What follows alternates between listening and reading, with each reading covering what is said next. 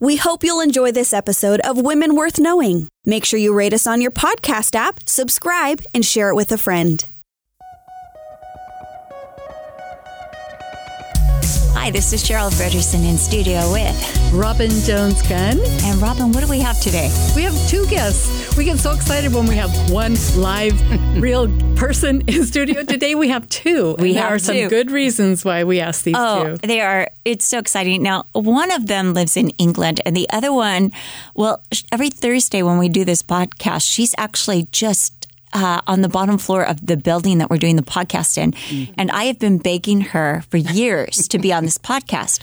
So what happened is because I've been begging her and I just keep getting nicely put off in the most loving way, because one of our guests is Theresa Howard. And I know how much Priscilla loves Theresa. And Theresa said, I want Priscilla to be on there with me. And I said, well, then you're going to have to ask her, because I didn't even tell her. I said, well, you ask her.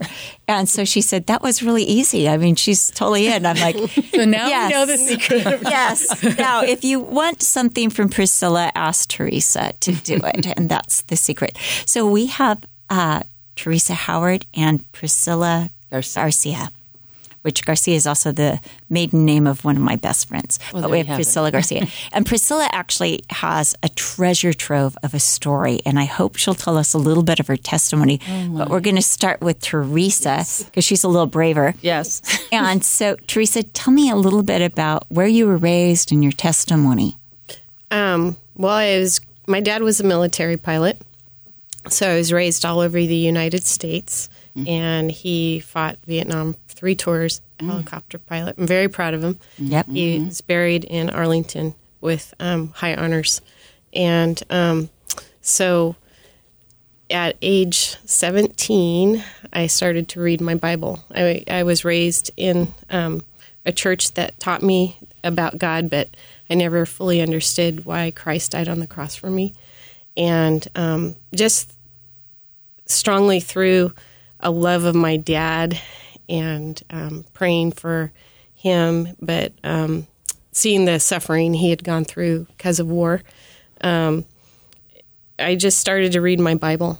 And as I read it for a whole year, he even saw a change in me. Mm-hmm. He would come and open the door and look like, what are you doing? You're 17. You're here on a Saturday night. You're reading your Bible. Normal 17-year-olds don't do this. And so can I just interject real quick? Because when I first met Theresa, she's one of the coolest people I'd ever met. Like, super athletic, popular. I mean, like, so it would be odd to see. I mean, you could say that at home, because you're not an introverted teenager. Yeah. You are friendly. You are personable.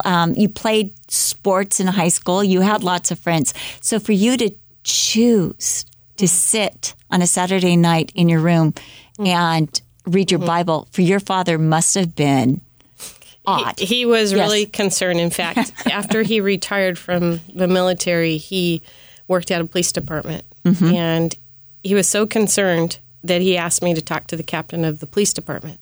Wow. And I was 17. And so I went in, and being 17, that's kind of intimidating. Oh, absolutely. And right. So the captain called me in, and I went and I sat down. And he had some notes and a pen, and he said, sit down. What's your dad concerned about? And I said, well, I'm reading my Bible. And he said, what church do you go to? So I told him the church I went to, and it was an evangelical free church. Mm-hmm. And I just started going there. Mm-hmm.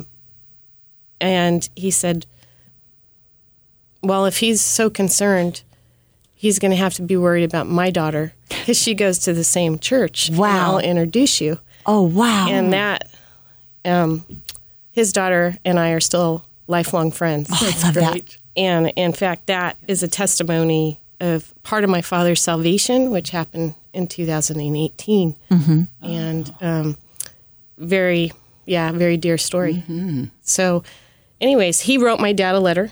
And he said, I see nothing wrong with your daughter. The only thing I see wrong with her is she loves an old fool like you, to tell him the truth. And they had that jargon, you know. Mm-hmm. Yeah. So you got involved in the church, and then you went to college, and you met other Christians in college. Were you part of a Christian club in college? Is that how you made? I went to a college group, and those people had a real strong impact on me. Because not only reading the scriptures, when I sat, I started to go to church by myself. I ended up going to the family church, but the Lord led me to another church, and I had been at that church once from my oldest sister, who actually got married there. And as I sat in the balcony, I heard about the love of God, and I never knew that somebody loved me so much. And so it was God drawing me to Himself. And I remember one day saying, Lord, I don't understand all of this. And I was in my bedroom. I just know I want to walk with you. And so I just kept going to church, and I got involved with the college group. And there were young people teaching that. So it was awesome. Young people affecting young people. And part of it was to go to Mexicali. And that was my first mission trip. And they said, who would like to go? So I signed up. And I started taking short-term trips week by week out there. And God just continued to direct steps for that. And as I went out there and I came back, then the opportunity happened for me to go to Italy. So I took a semester off of college, and I went out to Italy and Teams Evangelical Alliance, and I served with the family out there. And while I was out there, this gal was walking across the piazza, actually before I arrived. And the pastor knew I was coming and his family. And she just finished language school. And he said, wow, I have a gal from Fresno coming who likes to share her faith, and you finished language school. Can I team you up? And so he teamed us up, and we ended up sharing the Lord throughout Italy, going into Hungary and Eastern Europe, right when it opened up from the Eastern Bloc, getting to share the Lord. And she was from Albuquerque, New Mexico. So, yeah. So from Albuquerque. So when you moved back, when you finished college, you went to Albuquerque then? Yeah. I went back, and I was praying about pursuing a master's because I had another year left. And I received a tape in the mail from my friend Jackie, and she said, I felt led to send this tape, and it was a vision of a school that was starting, the very first one. And we need to tell our younger listeners that a tape is before tape, right. DVDs and before DVDs and all those things. Communicating by putting your voice on this a ribbon. Yeah. This magnetic tape that was reel to reel in a little tiny plastic case. Yeah. It could be played on a tape recorder. Yes. Tape ministry back then. Yes. Oh, yeah. Huge one. It's huge. Yeah. So I remember I was house sitting when I received this tape, and I played it. And at the end of the tape, there was a worship song, and it said, if you're willing to go wherever the Lord is calling you, sing the song. And I was new in my faith, you know, so I'm like, okay. So I'm sitting there listening, so I start singing the song, and I felt led to fill out my application for the school. And I prayed very specifically, and I said, Lord, if you're calling me this, I need to hear by December 31st. If not, I'm going to pursue a master's. And by December 31st, I received a phone call by the head administrator and said, are you serious about coming here? And I said, well, I applied, and I told God if I was meant to go that I needed to hear from you. And he said, well, I'm calling to tell you you're accepted. Wow. So it looks like you're on your way. And so where was this at, this school? Albuquerque. Oh, Albuquerque. Okay, yeah. Yeah, Albuquerque, New Mexico. Calvary, Albuquerque. So you're there, and then how did you get, because I met you in Hungary, and you were young. So how did you get to Hungary? That is a good question. So when some of my pastors heard about it, and some of the people who were involved with my life, helping me to grow in the Lord, I took the curriculum to them, and I said, can you guys check this out? And of course they wanted to check it out because they cared for me. I had a really good pastor. He's now in heaven. And so they read over it, and they talked about it and they prayed for me, and they actually wanted me to go out as a missionary with their church, but they wanted the Lord to lead me. So they said, it seems like it's okay. It seems like it's okay. And so one of them actually drove me out to Albuquerque. I had a little truck and a dog. So my mom kept my dog, and I got it in a truck, and they made sure I had a good place to live, and they had a family of themselves, and we went to Jackie's house, stayed there, and they checked out the church, and they said, seems all okay, and they gave me $100, and they said, if they start teaching you heresy, you're to come home. Yeah. And what was funny about that is I didn't know what heresy was. Yeah. So I was like, okay, I'll keep that in mind. And so, but from going to that school, part of the curriculum was going out to Hungary. Oh, okay. So that's how that happened. Okay. And so I went out to Hungary. You know what's interesting? Because I met Theresa at, it was an ex-communist camp. It was the first church retreat that they had for, because all these young people got saved in Hungary. Tons and tons. My husband had gone over there on a journey of faith when it was still communistic, and all these people got saved. It was just God leading and doing this incredible thing. So from that, all these fellowships had risen up, and they're like, we need to be together. So the walls of communism had just come down, and so they had this camp called Chiliberts, and it was very primitive, a very primitive camp, but it was where they used to take all the children in Hungary, and they would induct them into communism. So it was required that children would go there during the summer and be inducted into communism. So Brian and I were invited over, and this was my first time seeing the work that the Lord had done in Hungary. And I went over there and I was asked to speak. Well, we were in a cement bungalow, and it was so cold, and we were told to bring shorts and, clothes for cool weather. And it was so cold that I borrowed my son's clothing because he had brought some warm stuff. And I wore the same outfit every single day. I mean, you just didn't change it. It was super dirty. Layers and layers of whatever you could find. And like I said, we were in this concrete bungalow that was really, really cold. And we shared it with these people who lived there. There were probably 10 in one room, and they all smoked. And the bathroom looked like you would go down this corridor to like a horse stall. That was your bathroom. And the spigot came out of the wall for the shower, and like a hose. And it had a chair, and you would just do this hose, and there was no warm water. And so I was there for 10 days. And that's where you met Theresa? That's where I met Theresa. Theresa was actually, they had a kind of like a hotel accommodation, but that makes it sound a lot nicer than it was. And it's... Yeah, but it was run down, very rustic. And we were like eating chicken foot soup with moldy bread. I mean, everyone was so excited to be together. But I'm asked to speak to the women. And, a lot of the women liked my husband. And so they're thinking, oh, great, we're going to get Dynasty, that American program. And instead, here I come wearing the same outfit for, every time I speak to them.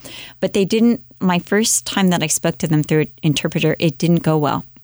And so Theresa came to me and said, that didn't go that well. Can I pray with you? And so we prayed. She said, I don't know if you know what they're saying, but they're not interpreting you correctly.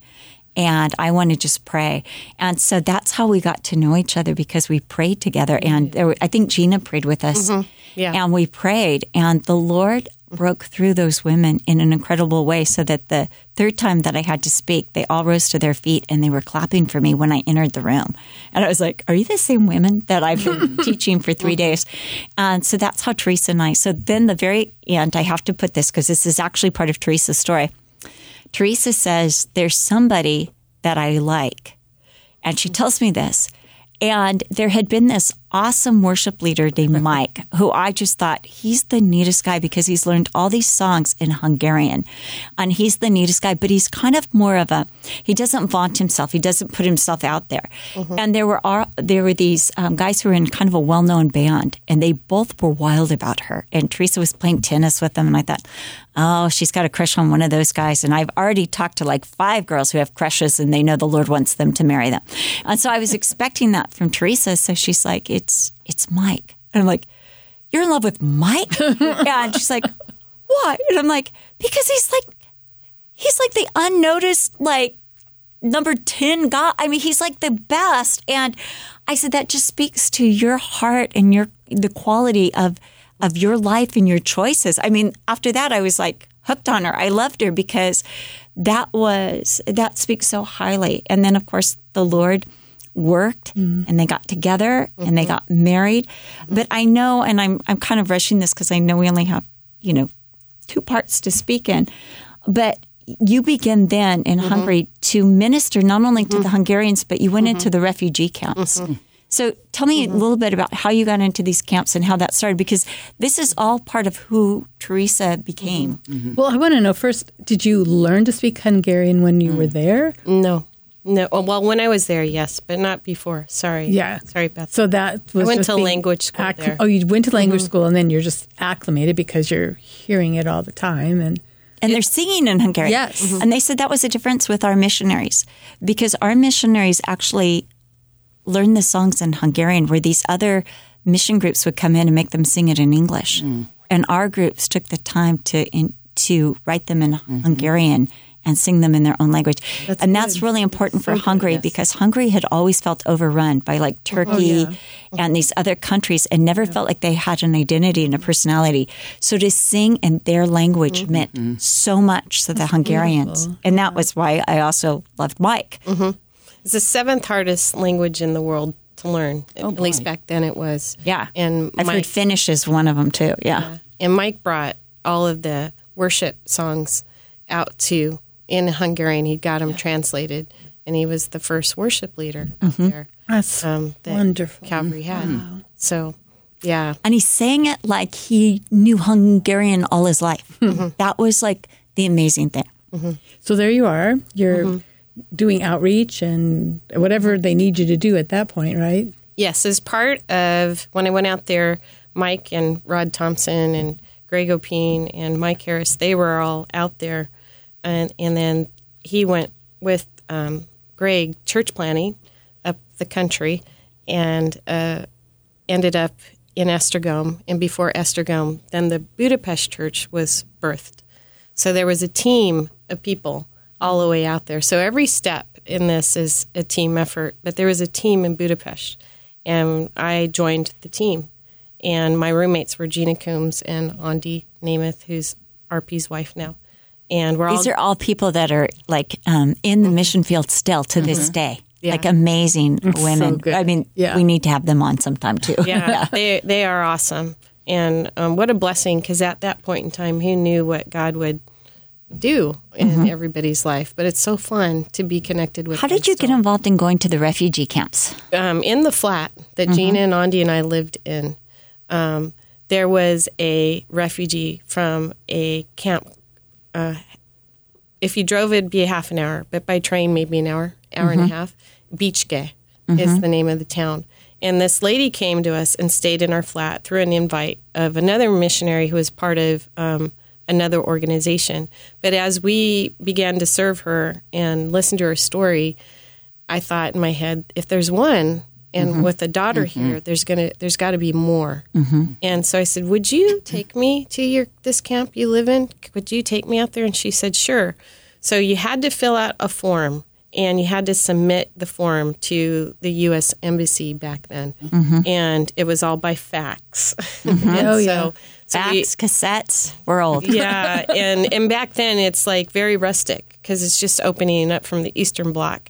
And so we would put our passport numbers and our name and say we'd like to request access into this camp, because it was a UNHR camp, United Nations camp, humanitarian, and refugees from all over the world were going into this camp, and quite a few Iranians too, and Africans, and other people who wanted to get out of their countries or were in danger in their countries.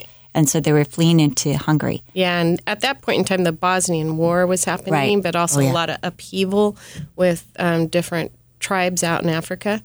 And so we went out to the camp and visited this lady. And as I walked through there was a couple hundred people, refugees. And we began to pray and just say hi to them. And it was Mike came with us, because he said, that's cool that you're going. You're 2 gals, Andi and you, going out there to visit. Can I go with you? And so we weren't dating at the time or anything. So we went out there, and as I was walking through, people would talk to us. And so we went again, and then we went again, and we started to befriend. But every time we had to have permission from the U.S. government to go, and people were talking to us a lot. And then this was about 3 months, and then the team, because they're Calvary Budapest, I went out from a team out that way. They were praying for us every time we went out and became known as the Refugee Camp Ministry. But one day when we were walking through the camps, there was a difference. Nobody would talk to us. And I was like, this is really odd, because we could sense the Lord wanted to work and do a work here. And why is this happening, Lord? But there's this one Romanian that would continue to talk to us, gal, tall lady. And so she was the only one. So I was like, why is this happening? And then the next time I went, they said, we can't give you access into our camps. Even though I had my permission from the U.S., the Border Patrol guys, immigration would not let us into the camps this one time. And I was like, why is this happening? This is so odd. This is so weird. And then they stopped letting us immigration into the camp. And my heart was broken. I was like, no, this can't be. They can't stop letting us into these camps. But they were. And so it's like, well, what do we do about it? So we began to pray. We asked our team to pray. And the Lord put on my heart to write a letter. And so I wrote a letter and addressed it to the head of immigration of Hungary. And I'm like 24, 25 at the time. And Andi, who's this amazing interpreter, one of the best in Hungary.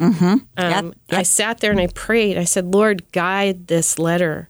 And I went to the pastor of our church and said, is it okay if I say we're the head of the refugee ministry? He said, go for it. Because we're all out there. God is just exploding. It's truly a move of God what was happening at that time. You'd walk down the streets and run into people and see them come to the Lord. And they're still in the churches today.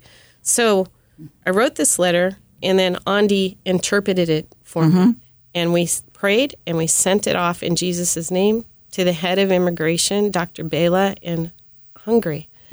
And to our surprise, he wrote back. Because we wrote the top of it is, we, the leaders of the refugee camp of Calvary Chapel, Budapest, request a meeting.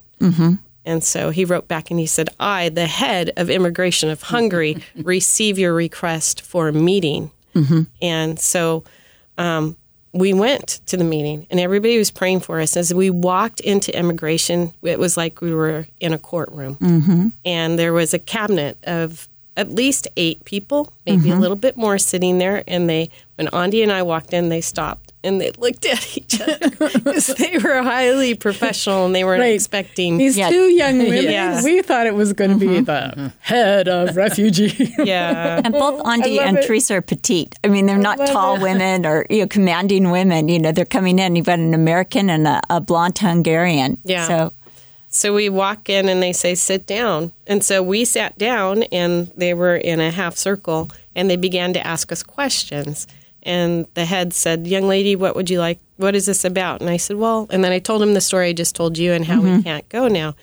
I said, however, sir, I just want to show you what I can do. And I'm just praying, Lord, lead us. So I pull out of my little backpack, and it was a Stussy shirt. And because Frank Sinatra back then got word I was going into the camps and gave me a bunch of clothes. They were seconds. And so I went in, and I laid a sweatshirt down, and they passed the Stussy sweatshirt around the cabinet, and they're examining the things. And I said, and then I have dentists and doctors, because a team from Arizona just came out and said, we'll come out and do dentistry work anytime. And so I showed them the doctor's paperwork, and they're examining it. And then I also said, I have music. And I pulled out a Cry CD, and I said, they'll come in and sing anytime. So they passed it around. And then I said, but I have to be honest with you. I want to share Christ. And I pulled out a Bible. And I said, I have these to pass around too. So they passed it around, and they went and they said, we have to go talk. And they went and they deliberated. And Andi and I were sitting there, and they came back and they sat down and they said, we have made our decision. And I said, okay. And he said, first of all, and he looked at Andi, he said, as your fellow senior Hungarian, I want to tell you your language skills are the best that I've heard. And I am so proud of you. And I want to tell you to keep up the good work. And then he looked at me and he said, I have one thing to say to you. I personally do not see anything wrong with what you want to do in this camp. And I will make sure that you not have only access to this camp, but all the camps in Hungary. So that meeting opened not only the door to Beach Gay, but to, at that point in time, there was at least 4 other camps. We're going to need a lot more sweatshirts. This started something with Theresa of kind of the going into these camps. And this also gave you all these connections to other camps. I mean, you think you're going to Hungary to be a missionary in Hungary, and instead you become kind of this worldwide network begins there in the refugee camps. Yes, to make all these connections. So we're almost done with this part 1. So we had to set the basis for how this happened. But then, I remember when you and Mike got married and Brian said, look, we've got this church in England. Would you be willing to leave? And it was kind of bittersweet. You knew there was this restlessness in you. You knew it was time to leave. And yet, because of this ministry, that really you were the one heading up. You were the one behind it. And you had to pass it down to others. And you moved to England. But then in England, we've got like 3 minutes, and this is going to be our cliffhanger before we go into part 2. But when you were in England, the Lord began to still open up doors. Talk a little bit about that. And I think that's a good point, Cheryl, because, again, it's a team effort. Right. And as we left, the team continued to do it. And they took it further than what I could ever do. And I can't do these things. It's the Lord, but it's other people. And it's their giftings. And so God blends it together. I love that. So back in Harrogate, when we hit there, it was very nice. It's like a picture book. It's like where the British come in holiday, and it's like, what do we do with this place, Lord? But from day one, he began to put on our heart maybe to take aid back to Eastern Europe. How that happened is Rod Thompson. He said, hey, would you bring me a block of cheese? Because there was this, there were the conferences invite them. And England has the best cheese. Yeah. So we went to Costco because you can travel an hour away to Leeds, and I got 2 big blocks of cheese and I put them in my backpack. And that was the start of it. Because from there on, I realized, okay, there are missionaries out here who can't get what we can get. And it's grown to 30 tubs of donated items, the airlines waiving the cargo. And all of that has happened step by step by step by step. And to now, there's not only having gone out to Hungary, but to the Ukraine 10 times when the war started. And again, the airlines waiving the cargo and other pastors coming on board. And every time we've went, they have filled our boxes with aid, candles, blankets, the sewing ministry. Not only Ukraine, but out to Africa. This orphanage that you were talking about. Yeah, which we'll talk about in part 2. Okay. Because we're not going to, we were, before we started this podcast right now, this discussion, we were talking in studio about how gifted Theresa is with organization. And I don't know of anyone else who could do what you've done. I mean, this gift of being able to load up these, and the brazenness of Theresa to ask the airlines, hey, do you mind if I bring these, these cartons? And they'll say no. And she'll be like, do you mind if I have 2? Do you mind if I have 3? Do you mind if I have 4? And, she'll push the limit, and they keep saying yes. It's like such a because you God ask. thing. I mean, that's what seems through the whole story. God's favor. You just go ahead and ask. And if they say favor. no, you ask again. That's right. Nicely. But anyway, I want to get to part 2. We're going to have to leave this because I want to talk about some of those connections and how we've got Priscilla in studio, how you met Priscilla, because I'm also a part of that story. So I really love that story. So we're glad you joined us. But if you think part 1 was interesting, part 2 gets it becomes this thing that only God can do. And so far you've heard stories that only God can do, but you're going to hear even more like only God could do this. Mm-hmm. So I'm really looking forward to that. This is Robin Jones-Gunn, and we will look forward to part 2 with Cheryl Broderson next week. We'll talk to you then. Bye. Thank you for listening to Women Worth Knowing with Cheryl Broderson and Robin Jones-Gunn. For more information on Cheryl, visit CherylBroderson.com or follow her on Instagram or Facebook. You can also follow Robin on Twitter, Instagram, or Facebook. If you think there is a woman worth knowing, we'd love to hear from you. Email us at wwk@cccm.com. We hope you've enjoyed today's episode. Make sure you've subscribed and don't forget to rate us on your podcast app and share it with friends. Thank you again for listening to Women Worth Knowing with Cheryl Broderson and Robin Jones-Gunn.